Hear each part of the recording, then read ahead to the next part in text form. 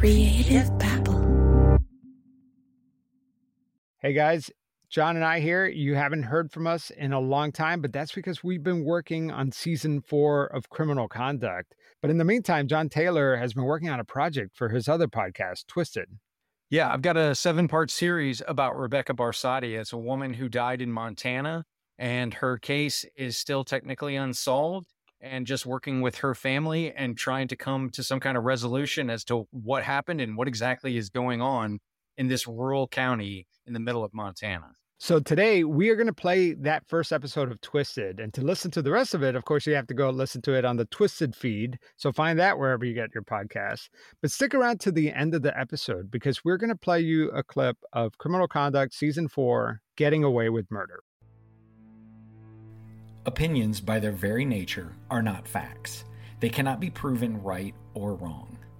None of the individuals mentioned in this podcast series are official suspects or persons of interest, unless they have been identified as such by the appropriate law enforcement entity. The use of allegedly, supposedly, and other similar words are designed to indicate a lack of commitment or a less than definitive nature associated with the assertion. Also, some of the episodes in this series may have a disproportionate amount of profanity.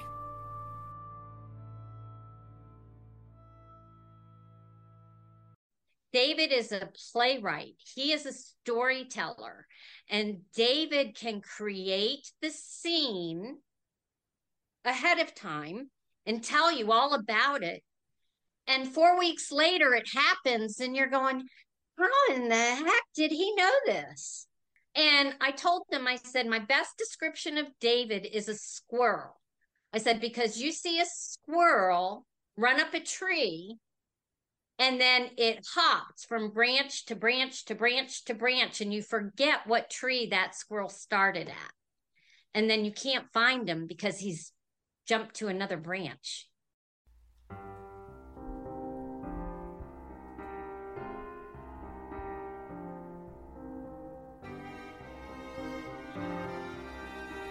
This is Twisted, where we pontificate and philosophize while attempting to unravel the intricacies of true crime.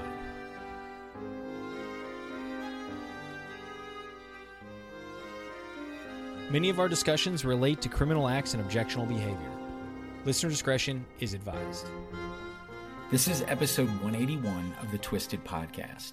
I'm your host, John Taylor. Twisted is a semi-monthly true crime podcast that mixes in interviews with in-depth research and analysis to unravel the intricacies of true crime. This is the first of a 7-part podcast series. If you'd like to listen to all the episodes at once, they are available to Tier 2 Patreon subscribers. Go to patreon.com/twistedpodcast and select Tier 2 to listen. That's patreon.com/twistedpodcast to download and listen to all the episodes right now.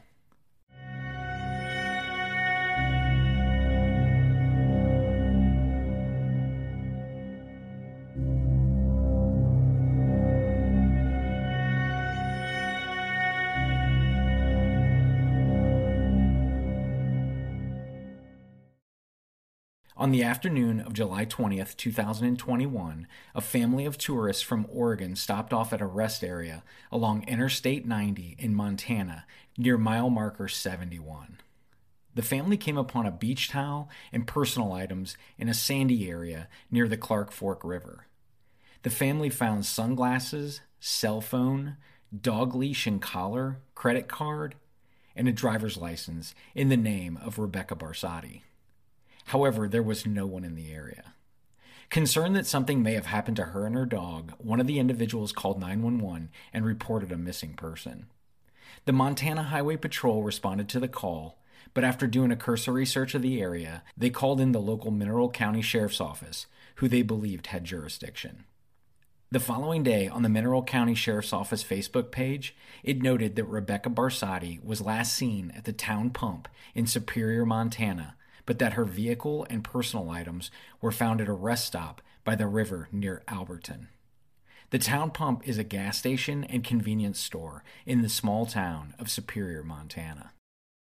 3 days later, on July 24th of 2021, Mineral County Sheriff Michael Toth released a lengthy statement on Facebook regarding Rebekah's case and their efforts to find her. It said in part, quote, "I reached out Wednesday morning to Two Bear Air out of Flathead County to help us search the Clark Fork River from Superior to where we believed she possibly went into the water. They took a deputy up with them because I want one of my deputies on every part of the search.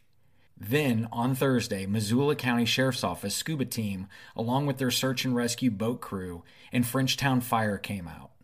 We also brought dogs that are trained to smell for people in the water." Unquote. Officially, the Sheriff's Office and other entities aggressively searched for Rebekah, but Sheriff Toth conveyed a different tone to local reporters. In an article in the local Missoulian newspaper published on July 22, 2021, just 2 days after Rebekah went missing, the paper quoted Sheriff Toth as saying they treated this as a recovery mission. This was a polite way of saying they thought Rebekah and her dog were already dead. The following day, another news article quoted Sheriff Toth where he speculated that Rebekah's body was likely trapped under rocks in the river. Yet his official press releases and statements on the Sheriff's Department's Facebook page conveyed the image of them searching to find someone who may still be alive. Pretty early on, the Mineral County Sheriff's Office acted as if they knew exactly what happened. It went something like this. Prior to the Oregon tourists arriving, Rebekah Barsotti was training her dog, Cerberus, how to swim and retrieve sticks from the Clark Fork River. Her dog got caught up in the current, and Rebekah jumped in to save him. The current washed them both downriver, which resulted in them likely drowning. It was an unfortunate river accident. Here is Sheriff Mike Toth talking about the day Rebekah went missing during a county commissioners meeting several months later. This all happens like around 5 at night. Okay, it's getting dark. Deputies go out there with highway patrol. They search the banks. They don't see anything. They see the stuff that they get called about. There's some things I can't talk about, but they're well aware of it. They've been briefed on it. We've briefed the family on everything. There's items that lead us to believe that she went into the water. There was no suicide whatsoever at this. So I don't know where that came, but there's no suicide whatsoever. The reason the dog is the water dog was playing in the water. We have evidence to show the dog at one point was in the water playing with a stick. So that's where everything's pointing to the river, because we've got items that are neatly set that would say somebody's sitting there enjoying themselves on a hot day with their dog, which is what she does and like to do. So everything matched, everything perfectly. The sheriff made some good points. When things line up logically, it's usually because that is what happened. And even if it wasn't, it's where you have to start an investigation. Mineral County Sheriff's Office had their hands full with a missing persons case. Mineral County has only a handful of deputies with a county that's over 1,200 square miles. That's slightly bigger than the state of Rhode Island. However, the area is quite rural with only about 4,500 county residents as of 2020. In July of 2021, Rebekah Barsotti's personal life was in turmoil. She and her husband, David Barsotti, were separated. Prior to Rebekah disappearing, she had just met with her husband's caretaker to retrieve some personal items. Legally, David couldn't contact Rebekah or meet with her. Rebekah wasn't originally from Montana. She was an outsider.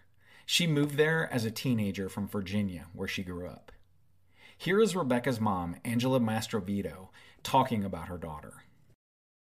Rebekah was always fun-loving. She was always had a smile on her face. She was always precocious. She loved animals right from the start. I just started going through some photographs this past week, and I mean, even as an infant and as a toddler, she always had cats and dogs around her. And she loved her big brother, who was almost 10 years older than her. In fact, I found a photograph where she had insisted on dressing up in his clothes, which as a toddler, they were overwhelming on her, but she had fun. I homeschooled Rebekah. So we were buddies. We were friends. And, along with being her teacher, because I homeschooled her all the way through graduation.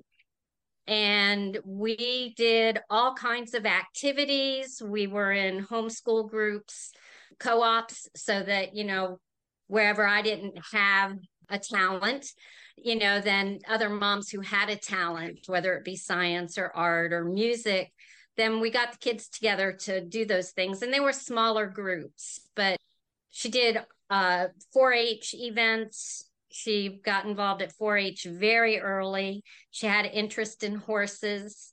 So she carried that through from 5 years old, learning about horses, to grooming them, to riding them when she got older. And then she also did Triple S shooting in 4-H, which was an archery, shooting, and a skeet club. And so she did that. Rebekah was very outdoors always. I mean, she was a tomboy, by all practical purposes. She would have rather been outside than inside sewing or cleaning or cooking. Talk a little bit about like her later teenage years and her decision to move to Montana. Rebekah graduated early. She actually graduated homeschool high school at 16.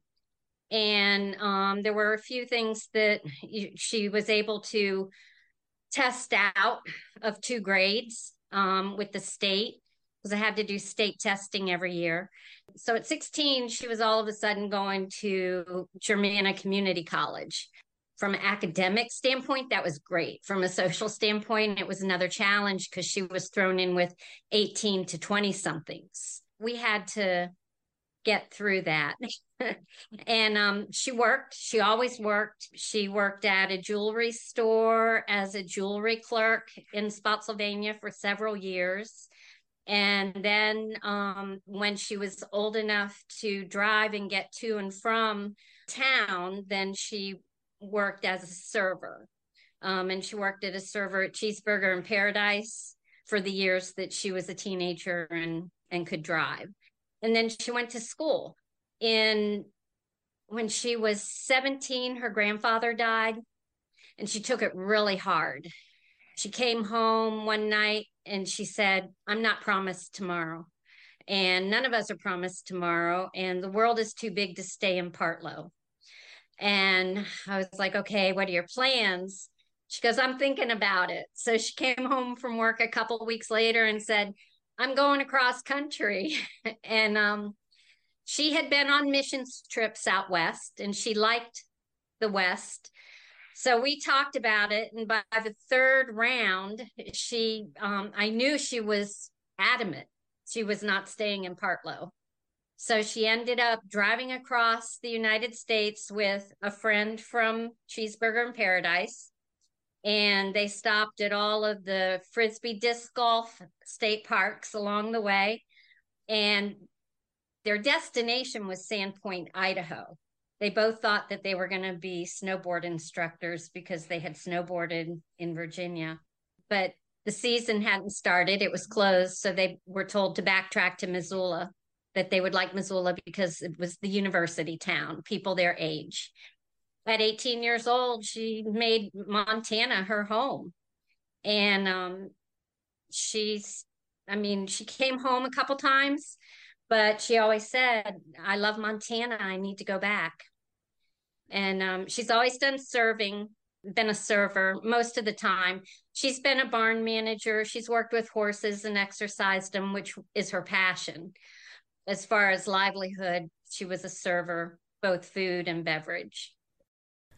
Rebekah moved to Montana in 2007 and immediately fell in love with the area, which is easy to do. How did she meet David Barsotti? So her and David met on the river in Montana at some, I don't know if it was just because people just gather at the river, for the day or for the afternoon. And it's my understanding from what Rebekah had told me that that's where they met. Talk about kind of your thoughts and feelings about when their relationship initially started and then them getting married. So I wasn't privy to a lot of the information when they were dating. And when they got married. In fact, they ended up eloping. Rebekah would call and say, well, we're planning a wedding at a farm. David knows somebody with a farm and we're going to get married there. And before they got married, David was working in the oil field. So he would be gone for weeks at a time and then come back to Montana. And that in and of itself had its own challenges. And then just one day she called and said, we got married. And I'm like, you did?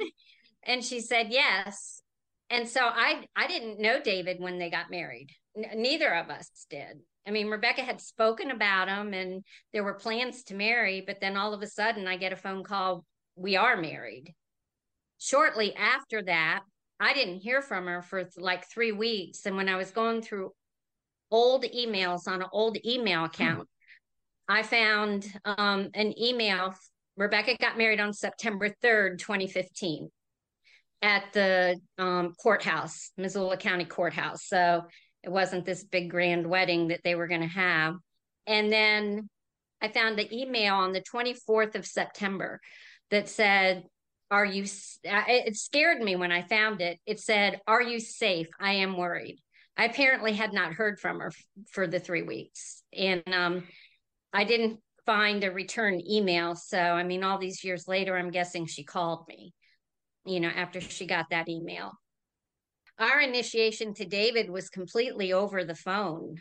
They got married in 2015. We didn't meet him until 2019. I mean, we would always try to make arrangements to go out and visit, and it wasn't a good time. They were either just moving or David didn't feel good or he had surgery and was recuperating. And then finally in 2019, we just made plans and we went out. And that was the first time we actually met him in person. In 2015, Rebekah Rose became Rebekah Barsotti, though from the beginning there were issues in the marriage. Those first few years that they were married, did you get the impression from your daughter and or David that they were happy?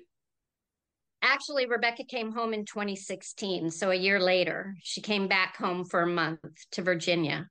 And all she would tell me was that she and David were having problems. And so she stayed here with us for a month. And they spent a lot of time on the phone back and forth. She told her brother that David shot the TV while she was watching it. I didn't find that out until years later. And she did go back. But, so that was probably the first inkling that there were problems when she called and said, I need to come home. What about from that time period, so 2016 through early 2021, what was your read? How was Rebekah talking to you about that relationship and her life throughout that period? So throughout that period, after she went home, I started getting random phone calls. David's kicked me out. And I would be like, what do you mean he's kicked you out? And, this is at 10, 11 o'clock at night. She goes, well, he's kicked me out. And so she would go get a hotel room. She actually had an emergency credit card of mine that I let her keep. And she would go get a hotel room. There were some nights she said that it was just too late to go get a hotel, so she would sleep in the truck. These were random. There wasn't any cyclical nature to them, but they did occur. And then she'd also randomly call and say, I think we're splitting up. And I'd say, okay, what's your plan? Well, I don't know yet. So then I'd wait a couple days because I wouldn't hear anything. So I'd call her back and I'd say, what's going on? And she goes, well, we're going to try to work it out.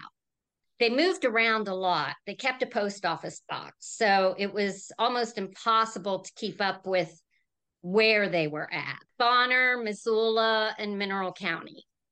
And so within that same radius. In 2019, after we came back from Montana for our visit, we were there for about a week. They wanted us to take one of their service dogs. And we said no. And a month later, Rebekah brought the service dog out to us. And we adopted her. Her name's Suka. But when Rebekah returned, all of a sudden she became, quote unquote, David's paid caregiver. David professes to be a disabled veteran, and somehow he was able to get VA benefits. And I've got my own theory on that now that I've walked through this journey.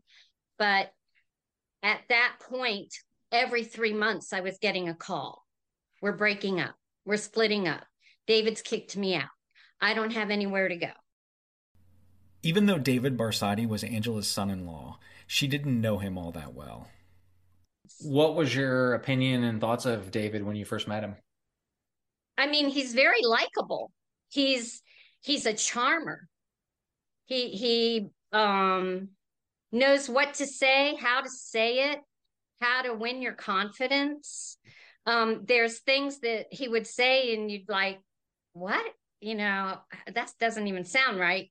But then you'd just like put it to the side, but there would just be things that didn't sit right. But then he's such a charmer, and he's got a way of being a playwright and drawing you in that you accept him. I mean, at one point I loved David as my own son.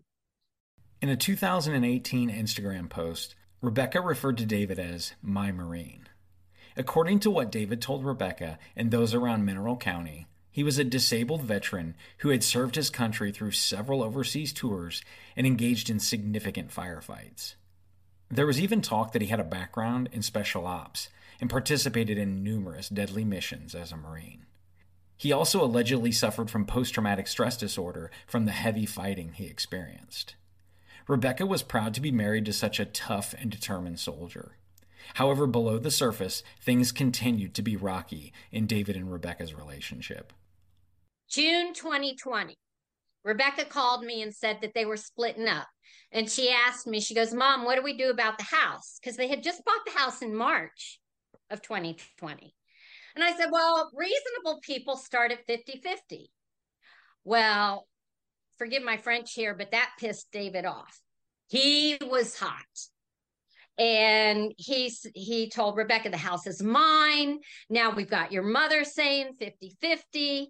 And he didn't talk to me from June 2020 to January 1, 2021.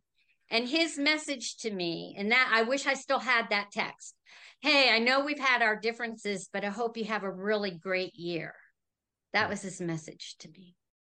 7 months later, on July 21st of 2021, Rebekah's mom, Angela, woke up to several alarming texts. But how we found out she was missing, David texted me Monday night after I went to bed, and he knows I go to bed early, so he timed it. The text set off a panic. And I texted her. She didn't return my text. Of course, I texted her like at 5:00 in the morning when I woke up, so it would have been 3 there. I called her 2 hours later, no response. So I reached out to my son, her brother, Antonio, and I said, Tony, when was the last time you spoke to Rebekah? Oh, a couple weeks ago. Will she answer you if you text her or call her? Oh, yeah, she'll answer me. He tried, no response. So I told him, I said, well, call Missoula. We had the kids. We had his 3 kids for vacation that week. So I told him, I said, call Missoula, because that's where she lived, in Missoula. I said, ask them to do a welfare check. And I gave him her address. They went out. Nothing looked remiss. So they called Tony back. And I said, Tony, call Mineral County. He called Mineral County, and he submitted a missing person report. Unbeknownst to us, nobody ever told us that a missing person report was called in on the 20th. They just told us it was a river accident. And so unbeknownst to us, Tony filed a missing person report. Now, this was at like 12 noon their time. At 4:00 in the afternoon, 12 o'clock our time and then 4:00 our time. So 4 hours later, they call my son back and say, your sister's missing. And we believe it's a river accident. But they had that information on Monday at 5:57 from Montana Highway Patrol report. Yeah, I told David, I said, I'm coming out. And he goes, oh, no, I've got this, Mom. He goes, I'll handle it. You don't need to come out here. David Barsotti didn't want Rebekah's mom coming out to Montana. He framed it as if there was nothing for her to do. David had already started the process to close out Rebekah's trailer that she rented. He had already been in touch with the realtor. Rebekah had only just been reported missing, yet David Barsotti took steps as if he knew she was dead. Backing up a bit, on March 10th of 2021, the day after the incident that resulted in Rebekah and David separating and his prohibition from contacting her, she recorded this on her phone. The first portion is Rebekah loading her gun in her car, and then it transitions into her and her dog searching her house.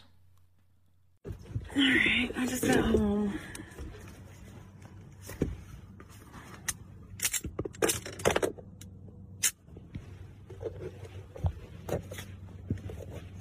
Let's go check downstairs. No, come on. Check downstairs. Clear the house. Clear the house. No, let's clear the house. Watch out. Watch out.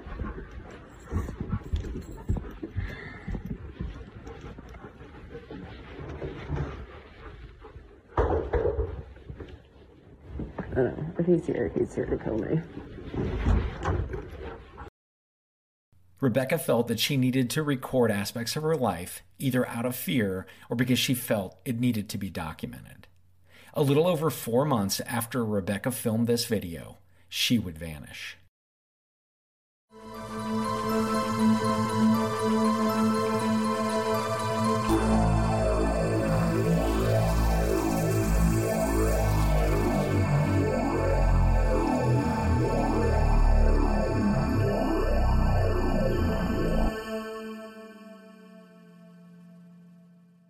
Next time on Twisted, Part 2. Suspicions loom around Rebekah Barsotti's disappearance. The Mineral County Sheriff's Office is handling the case, but Angela, Rebekah's mom, and Jerry, her stepfather, think their actions are far from adequate. Officially, Mineral County is doing everything they can, but behind the scenes, the victim's family and the Sheriff's Office are battling. According to Angela, Sheriff Toth told her, "I wasn't even going to look for your daughter, but my deputy insisted." That's next time on Twisted. If you'd like to listen to the entire podcast series on the case of Rebekah Barsotti, go to patreon.com/twistedpodcast and become a Tier 2 subscriber. That's patreon.com/twistedpodcast to download and listen to all the episodes right now.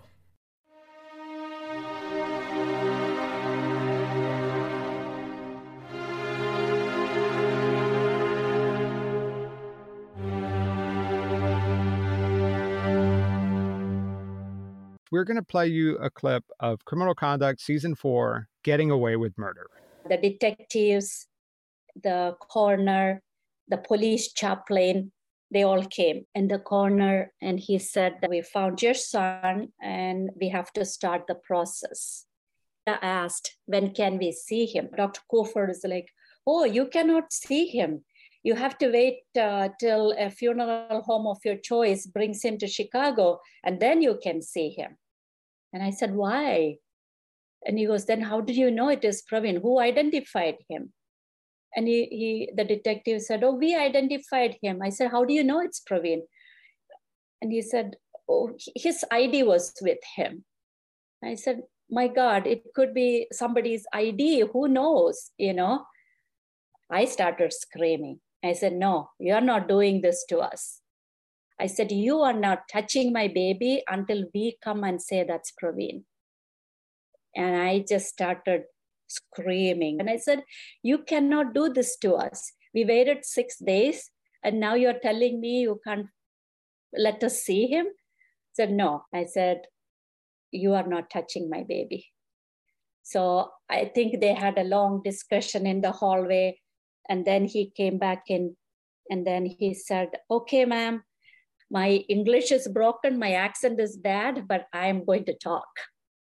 Something in me is like, hey, mom, wake up. So they took us into the GI lab, and they had Praveen in the stretcher propped up, and his head was elevated. They covered him up to the neck. So we were going from his right side. So they told us not to go nearby. I said, I know, I will not touch him. So they put 2 chairs for us. So as soon as I walk in, I think they made the mistake of taking us through the right side. If I went through the other side, I never would have seen the bruise on his right side. So as soon as I walk in, I see this on the forehead, the bruise. Without even realizing what I was saying, I said, who beat my kid? We all could see it, like from 20 feet away, you could see the mark. Creative Babble.